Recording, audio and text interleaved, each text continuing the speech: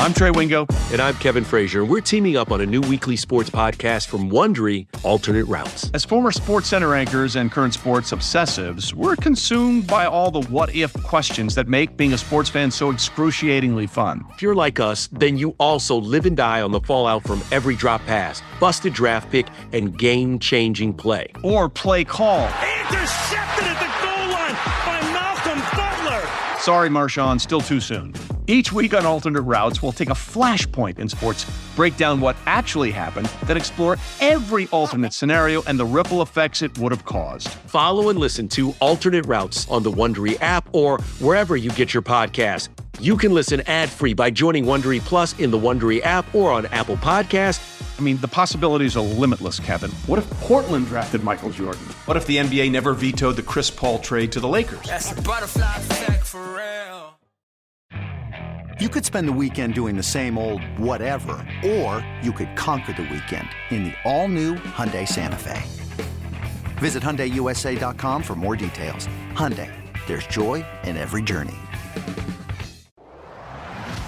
Odyssey Sports presents Big Time Baseball. Welcome back, ladies and gentlemen. A brand new week here in Major League Baseball, and means only one thing. You are listening to Big Time Baseball on Odyssey Sports. Cody Decker, former professional baseball player, turned professional smartass on the radio. With me, as always, he is a legend in the industry. You can see him everywhere. MLB Network, New York Post, you name it, he's there. Jon Heyman. Jon, how you been, man? It's been way too long since I've heard your lovely, lovely voice, and we got to talk a lot of baseball. Trade deadline coming up, man.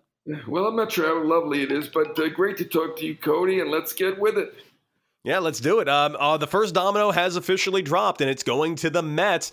Daniel Vogelbach, or as I like to refer to him as Vogel Unit, just the most awesome player I love to play against or see play.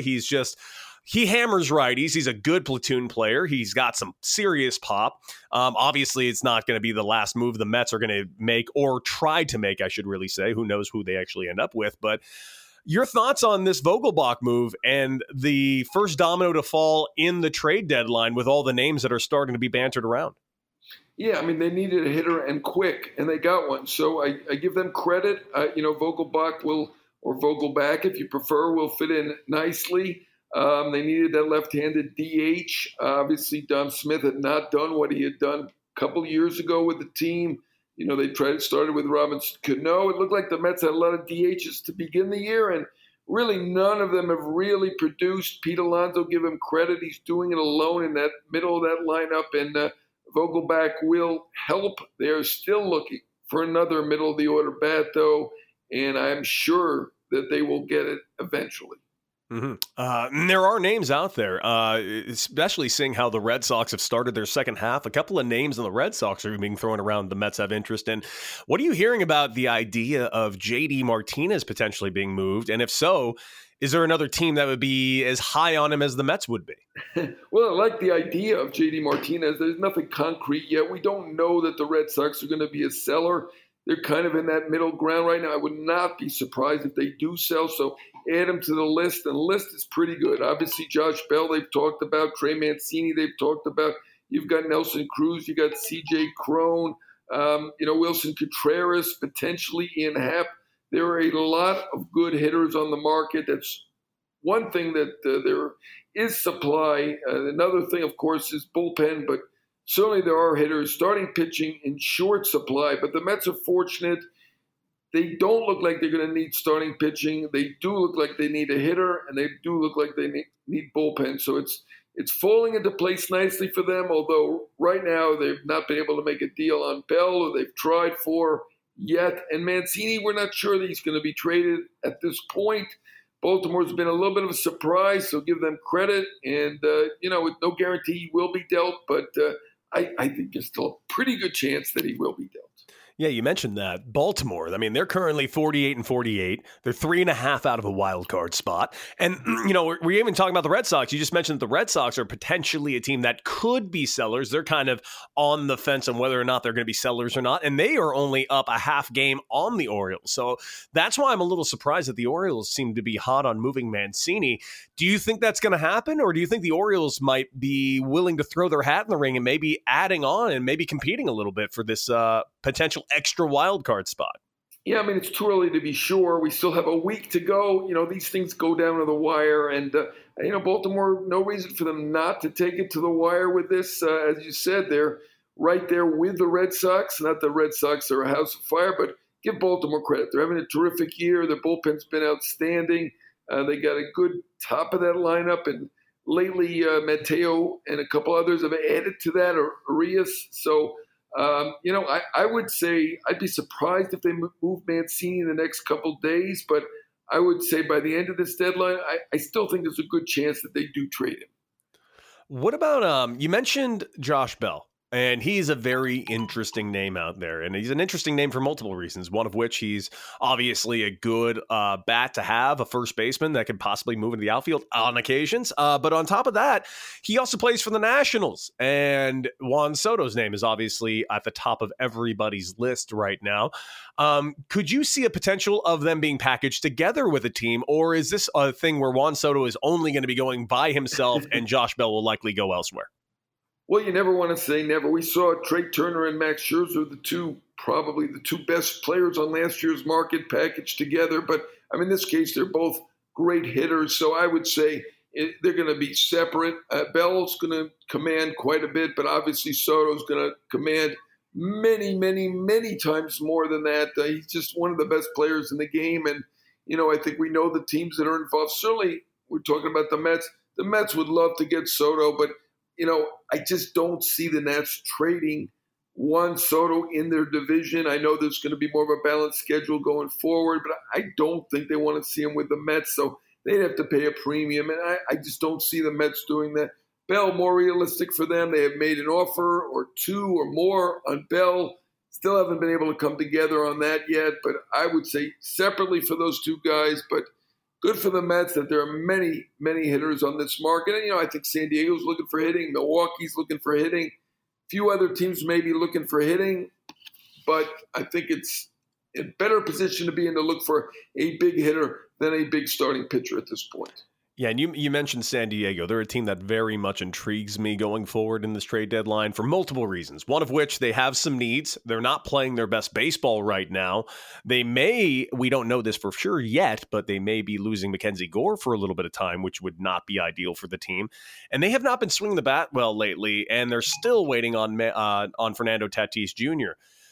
They also have a lot of prospects, and A.J. Preller is not afraid to trade away anything. He's made that abundantly clear over the past 7 years. How realistic is it for that team to wind up with Juan Soto come trade deadline? Yeah, I do think there's a decent chance of that happening. They were the first team that I thought of and wrote about when this became a possibility that Juan Soto was out there on the market. Obviously, A.J. Preller is aggressive. He identified Juan Soto early on as a guy that he wanted when he was an amateur. When Soto was an amateur player, they ultimately decided, maybe we'll look at Moncada instead of Soto. But he identified Soto very quickly. He loves Soto. He certainly is going to give it a shot. I think it's, that the Cardinals, Padres, probably the Dodgers are probably the more likely candidates to land Soto. The Mariners possibility as well.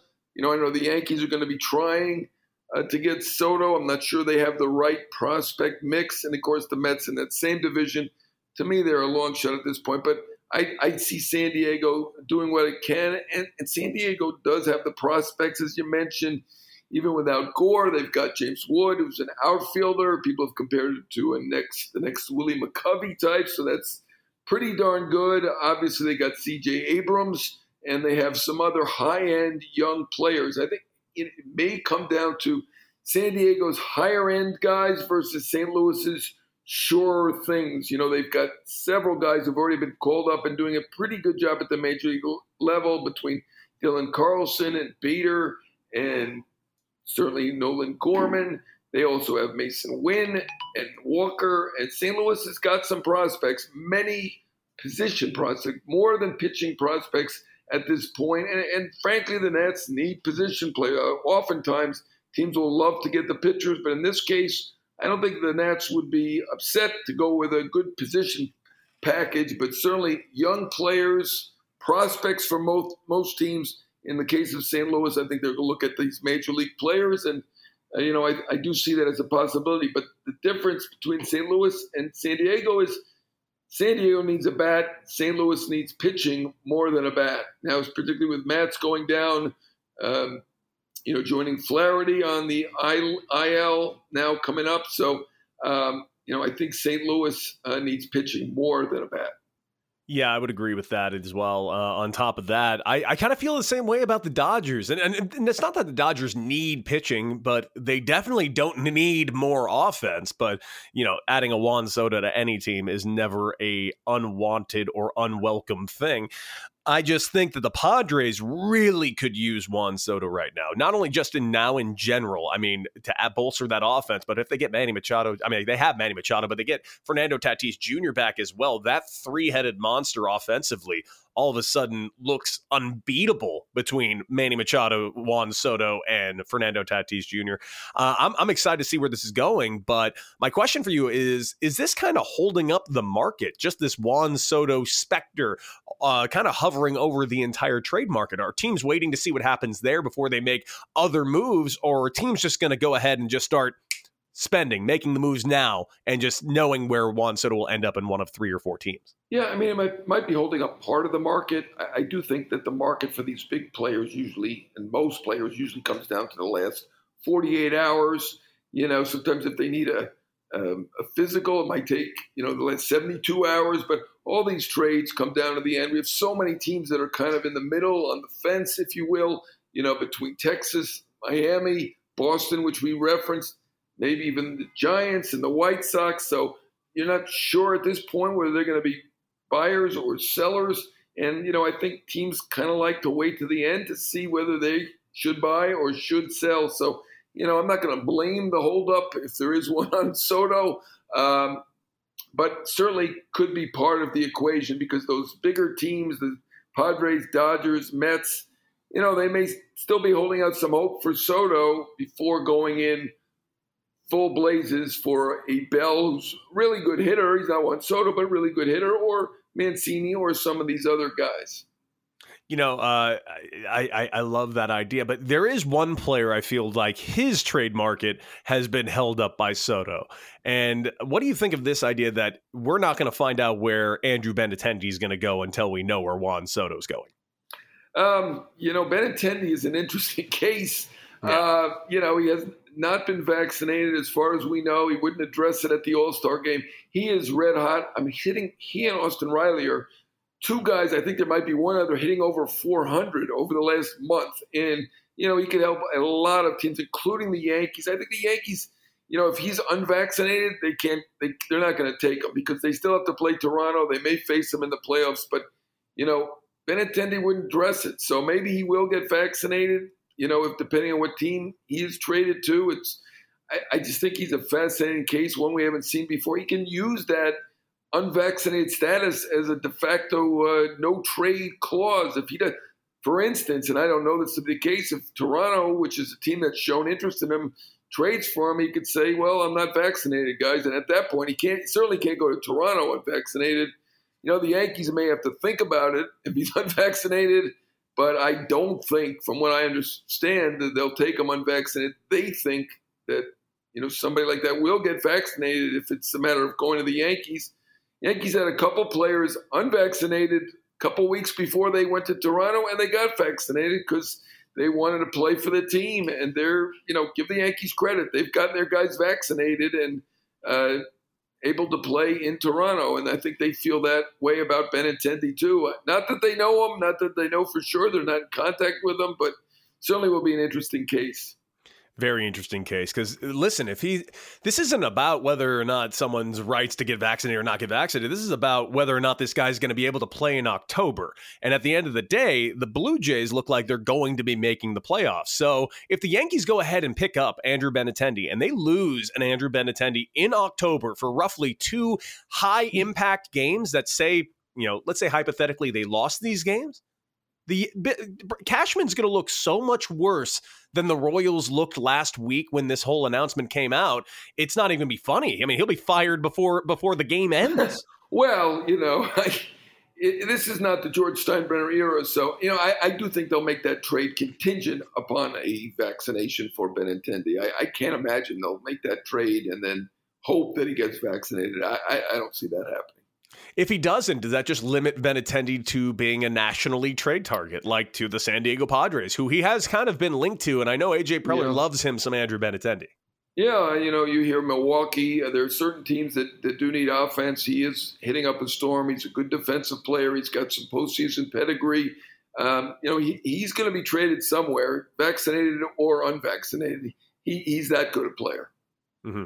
Looking throughout the league, of course, obviously all eyes on Soto. And I do have one more Soto question. What are you hearing is going to be the actual asking price? I mean, we've heard rumors on what their asking price could be. We've heard rumors about potential packages that have been put together, but nothing really concrete. What are you kind of gathering or thinking this could be, or what are you hearing that this could be? I think it's going to be 4 or 5 top prospects or good young players at the major league level, and I don't begrudge them asking anything. Juan Soto certainly asked for quite a bit in his negotiations, and I don't blame him. He's that type of player, and certainly in trade with 3 years to go or 2.5, 3 playoff runs, they should ask for a ton. There aren't these type of players who are traded. I know Ron Darling named one on our podcast for the Post last night. I can't remember what it is, but there are just so few outstanding players who are in their mid to early 20s. The 2 I came up with were Babe Ruth and Miguel Cabrera, and they were both close to 25. He's 23. I'm not going to say he's Babe Ruth, but he's 23. He's younger than those 2. I'm not going. Certainly nobody's Babe Ruth, but I think Miguel Cabrera is a fair comp, who is 1.5 years older than Soto. And, that trade did not work out for the Marlins. They got Maben, who I love. He's a Yankee broadcaster and, does some good work at broadcasting and had a decent career. And they got Andrew Miller, who wound up having a very good career elsewhere, not with Miami, and Badenhop. If they get that comp for Juan Soto, that is a disaster. Sorry. They're going to have to get better than that. And I do think someone's going to pay the piper, pay 4 or 5 big-time young players for this guy who is one of the best players in the game. It's blazing hot outside. You get in your car to turn on the AC to get cold air pumping, but it blows hot air out. This issue is commonly caused by low refrigerant due to leaks in the AC system. You want an easy, all-in-one solution that will restore the cold air in no time. AC Pro Recharge Kits make restoring cold air easy for even those with zero DIY experience in less than 10 minutes. Save time and money versus going to a shop by picking up an AC Pro Recharge Kit today. Be a pro with AC Pro.